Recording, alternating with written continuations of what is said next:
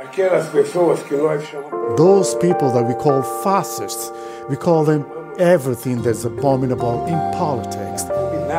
Right-wingers storm government buildings in Brazil.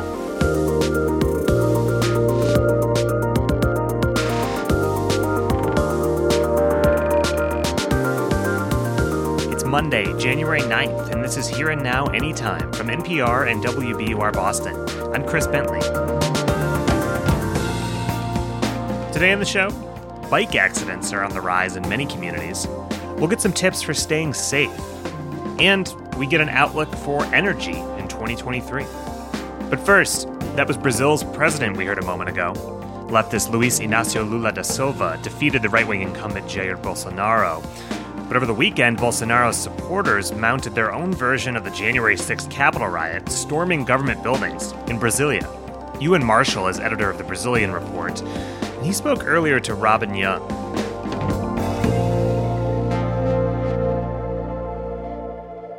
Just briefly, what were some of the things you watched, probably in disbelief, during Sunday's demonstrations? I mean, truly, really quite shocking for everyone watching this unfolding in Brazil's capital. We saw hundreds, potentially even thousands of people storming the Brazil's Congress building, the Supreme Court headquarters, and also the presidential palace. And now only today we're starting to see the real kind of results of what these people did while they were in there. I mean, there's just broken glass everywhere. There's priceless artworks destroyed, things that have been stolen from. Yep. And you know, it's really quite breathtaking, actually. Well, and I apologize to our listeners. We have a little bit of a delay and a little bit of a technical problem, but you are so worth it to us because you are an eyewitness, and we understand that more than 1,200 people have been arrested. Where are they? What's happened to them? Well, these people have been arrested in the capital and in a nearby protest camp, which was quite a while ago, actually, outside the army barracks in Brasilia. And they, on Sunday morning, they left the army barracks to march towards the Congress building. And after the riots and all these things that happened, they returned to these camps. And so the order then from the Supreme Court and from the police was to dismantle these camps and basically arrest anyone who was involved in the riots. And yeah, that figure of 1,200 is, that's a partial figure. We're expecting actually quite a lot more. But that just hasn't been updated yet. They are being held in Brasilia at the moment, so we'll see how that plays out. Well, we know the Supreme Court has suspended the governor of that region because one of the justices is accusing the governor of abetting the riots. There are questions about the security forces, whether they did all they could to control this riot, but it does seem as if they certainly were out to arrest people. Some would say many more than arrested on January 6th in this country. And as we said, it's eerily similar. And we know there are other similarities. Jair Bolsonaro is currently in Florida. His son is reported to be at Mar-a-Lago visiting with President Trump. Bolsonaro, Jair, the father, contested the election's validity after he lost to this leftist opponent. And there are reports that he is being advised by aides of former President Trump, Steve Bannon and Jason Miller. What more can you tell us? And how are people in Brazil reacting to those reports? The links with, as you mentioned there, Steve Bannon and Jason Miller. There have been meetings between Jair Bolsonaro's son, Eduardo Bolsonaro, with Bannon and Miller. But, we don't obviously have any proof or direct indication at the moment that they were involved in this particular incident. Although, as Steve Bannon did post a video on his online today suggesting that the people who had stormed the Congress building were Brazilian freedom fighters. So there's definitely a lot of attention from Bannon and co. on what's happening in Brazil. As far as the reaction in the country, it has been pretty widespread in terms of condemning the riots yesterday. It's one of these things in Brazil that the vast public just can't accept is vandalism and destruction of public property. It's one of these kind of bipartisan issues, could we say? Just like no one in Brazil likes it. And it's been a real loss, I think, for these particular protesters. If they wanted to try and gain anything, potentially overturn an election result, it seems like it's very remote they're going to have any chance now. Ewan Marshall, editor of the Brazilian Report, there in Brazil. Ewan, thank you so much. Nope. After the break, bike safety. It's an issue that's a big deal for a lot of us who bike in cities across the country, including Scott Tong, who recently learned firsthand what can go wrong. Stick around.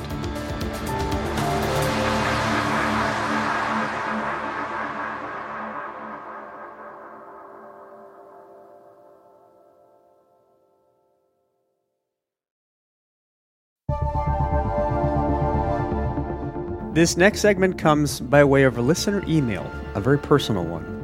About 3 months ago, I was commuting home on my bike when a driver flung open his door in front of me, and I swerved, lost control, crashed. Fast forward, 5 broken ribs, 1 very thankful recovery. At which point, a cycling instructor emailed me with tips on safe bike commuting in an article that says a bicyclist can prevent almost all traffic crashes. Rather timely. That instructor is John Schubert, an author, writer, and editor at the blog site Cycling Savvy. John Schubert, welcome. Hi, thanks, Scott.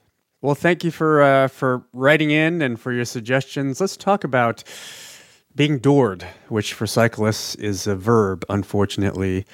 Why is it so dangerous, and how do we avoid it? Well, it's dangerous because you're flung to the ground. And if there is an overtaking motor vehicle, as a bonus, you get run over. But how would you know to stay out of the door zone when your city is full of paint telling you that it's a safe place to ride? Mm-hmm. Yeah, we are full of these green painted bike lanes right next to these doors, right inside, within 4 feet, whatever the door zone is, of these vehicles. So what's your suggestion, whatever the paint says, to always steer clear of that door zone space? Ride as if the paint isn't there. You ride where it's safe. Where it is safe is well away from the door. You don't want to avoid the door zone by inches because then you're just going to flinch when you see a door because you don't know if you have enough inches.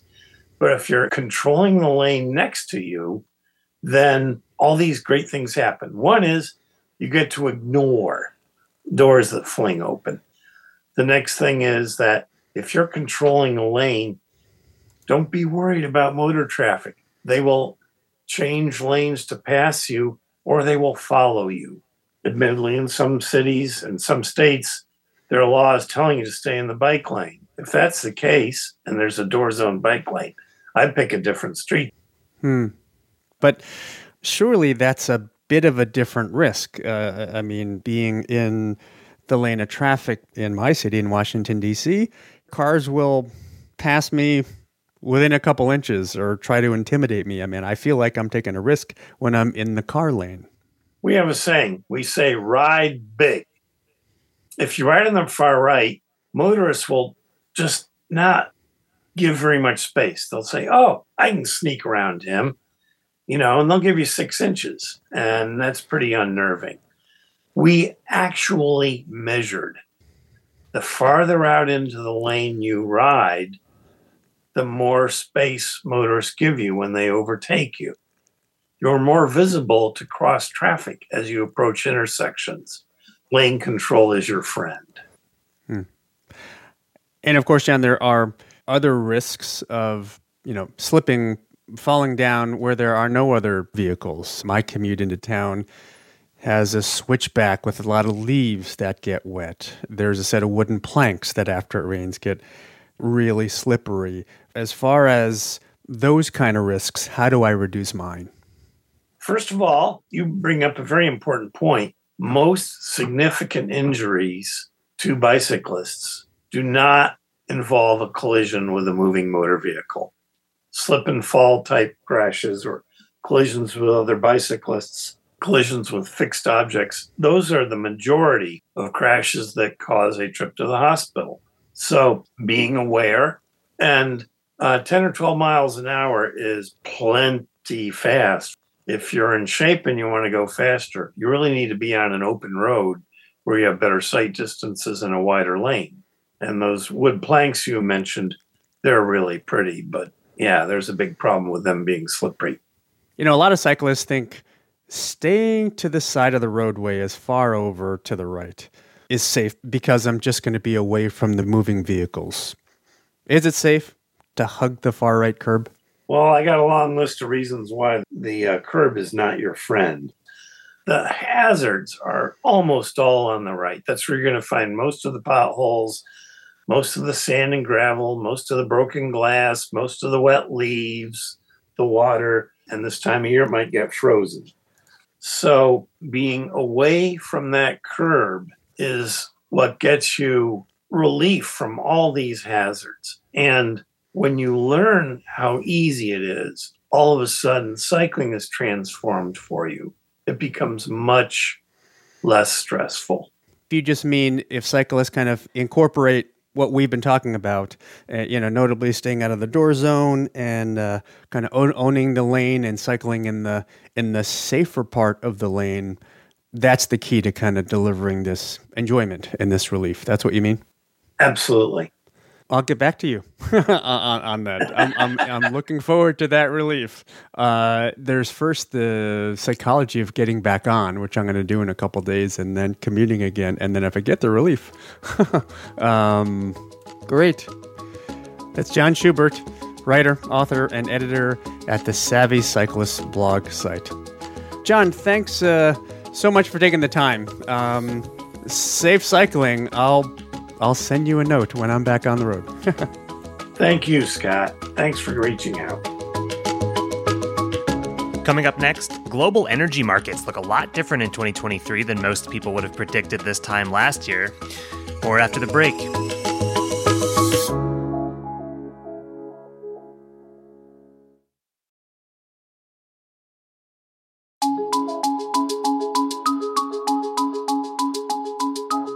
Russia's invasion of Ukraine upended the trade of oil and gas in Europe, and the ripple effects of that shift continue nearly a year after the war began.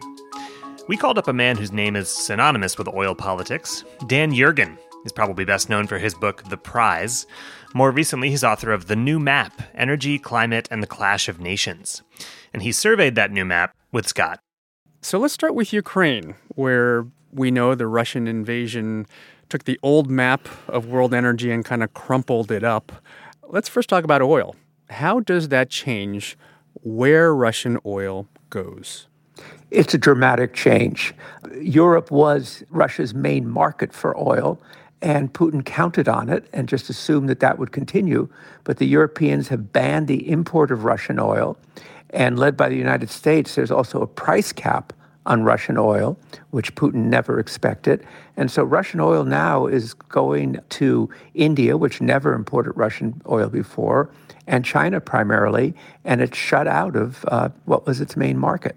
And of course, there's natural gas, which is critical for heating. In the world, notably in Europe this winter, Europe has turned its back on natural gas, at which point Moscow said, well, we didn't want to send it to you anyway. What is the emerging map of natural gas in the world? There it's really dramatic because actually it was Putin who basically he laid out a strategy last June in which he said, you'll drive up the price of natural gas, create economic hardship, bring populist parties and social turmoil, and left unsaid, break the coalition. He assumed that that would work because Europe was so dependent on Russian gas. But Europe has shown that it, with great difficulty and with economic pain, can do without. So Russian gas is no longer, most of Russian gas is no longer flowing to Europe. And indeed, now, something that would not have been imagined in January of 2022 is that U.S. exports of U.S. liquefied natural gas have now become one of the foundations for European energy security. That is such a big change. Let me ask you, Dan Yergin, about the consumer, say the petroleum car driver around the world. Longer term, what are the implications of all of this? Many analysts think oil prices will stay relatively high for a while. I think that what we've really seen is that prices are volatile. They go up and down. Prices are a lot lower than they were several months ago, than people expected them to be. Part of that is because of the Federal Reserve, which probably is having the biggest impact of anything on oil prices right now by slowing the U.S. economy and central banks slowing other economies. So I think for now we're in a period where oil prices are still higher than normal, but they're not what they were a few months ago when it looked very difficult. But there's a big wild card out there, and that wild card is called China. Because global oil demand has been down, because Chinese oil demand has been down because of the COVID lockdown and now the COVID chaos in China. If China comes back, that could tighten the oil market again. But for right now, the picture, certainly for anybody who's filling up his or her tank, is a lot better than it seemed to be several months ago. Mm-hmm. But as you say, at least for now, still on the relatively higher side. For the energy transition away from fossil fuels, isn't this kind of what proponents want? That is, if oil in general gets more expensive, suddenly the alternatives get more economically competitive. I think that's true. I think even while we've had a return of energy security and a new focus on assuring that there's enough oil supply. After all, you have the Biden administration actually telling U.S. oil companies, could you produce more oil? At the same time, you have things like the Inflation Reduction Act, which are putting so much money into renewables and alternatives and hydrogen and carbon capture that accelerates the energy transition, even at the same time as energy security looms larger than it did a year ago. Well, that brings us to talk a little bit more about China. In your book, you write about several new maps emerging in the world, the changing Middle East map and the changing China map. And assuming, as most people do, that China's influence will continue to grow through its alliances around the world, its Belt and Road Initiative, does that amplify everything China? That is, a China that still needs fossil fuels to bring hundreds of millions of people out of poverty, and also a China that is a world leader in solar, in batteries, in electric vehicles. Scott, what you've described is an all-of-the-above China. In its latest 14th five-year plan, it links energy security and low carbon together. And for China, growing energy demand is a very big issue. China imports 75% of its oil, which they regard as a big security risk and part of the larger U.S.-China great power competition that I write about in the new map. But they've also, half the wind, half the solar's there. And China has established a very predominant position in the supply chains for a low-carbon future, if you're talking about electric car batteries and so forth. And I think one other thing that people will be surprised about is that China has had its early commitment as Tesla to the electric car. And China now looks to compete in the electric car market around the world as an exporter. And I think that's been their strategy now for a number of years, since they realized they couldn't compete with conventional cars. But with their position and their domestic market, the base of that, they can be very competitive in electric cars. And cheap Chinese electric cars are already appearing in showrooms in Europe. Well, many analysts who think about these big questions say the energy transition is already happening. You think so as well, but I gather you think this transition may go more slowly than others are predicting, or more slowly than others want. What are the limiting factors in your view? I think what gets left out of the discussion are the 80% of the people who live in the developing world who are in a very different position. For them, per capita incomes may be 1/20th of what it is in Europe or the United States, and they believe they need conventional energy. Best example is India. On the one hand, there's a huge commitment to renewables, a big commitment to hydrogen, but they're also building a $60 billion natural gas transmission system. And for people in the developing world to go from burning firewood to what's called liquid petroleum gas, that's their energy transition. So I think it's more complicated, and I think there is something of a north-south divide now. Yeah. So you take all these complicated factors you write about in your book and these many maps that are changing. So let me ask you to project. I mean, you're in the projection business to some degree. When do you think the world's use of oil will peak? unless we're already there? And when do you think the world's use of gas will peak? I think world oil demand will probably peak in the early 2030s, and natural gas probably a decade after that. It's still going to take a lot of investment when that happens because every year oil fields decline by about 5%. So there's still a lot of investment that will be required. So when I look out, I see renewables having a much bigger share of a much bigger energy pie, but oil and gas being part of it. And that's what makes what's called carbon capture also an important part of the equation. And that's one of the things that the United Nations have emphasized in their reports, that you're going to need carbon capture because oil and gas will be part of the energy mix, just not as big a part. Yeah. And by that, you mean these still emerging efforts as far as carbon capture to capture carbon emissions coming out of big smokestacks and finding a way to store it somewhere, stick it underground or that kind of thing. And finally, Dan Yergin, just on the issue of projecting and predicting, you're bold to be in that space. In your book, The Prize, the book that came out in the early 90s, you predicted we will be an oil society much longer than we thought. How well do you think that prediction has aged? I would amend it to say that oil and gas will be part of the energy mix, but they'll be a less dominant part as we go forward. I think that's the change. That's Dan Yergin, global energy analyst, a Pulitzer Prize-winning author, whose new book is The New Map, Energy, Climate, and the Clash of Nations. Dan Yergin, always a pleasure. Thanks so much. And thank you, Scott.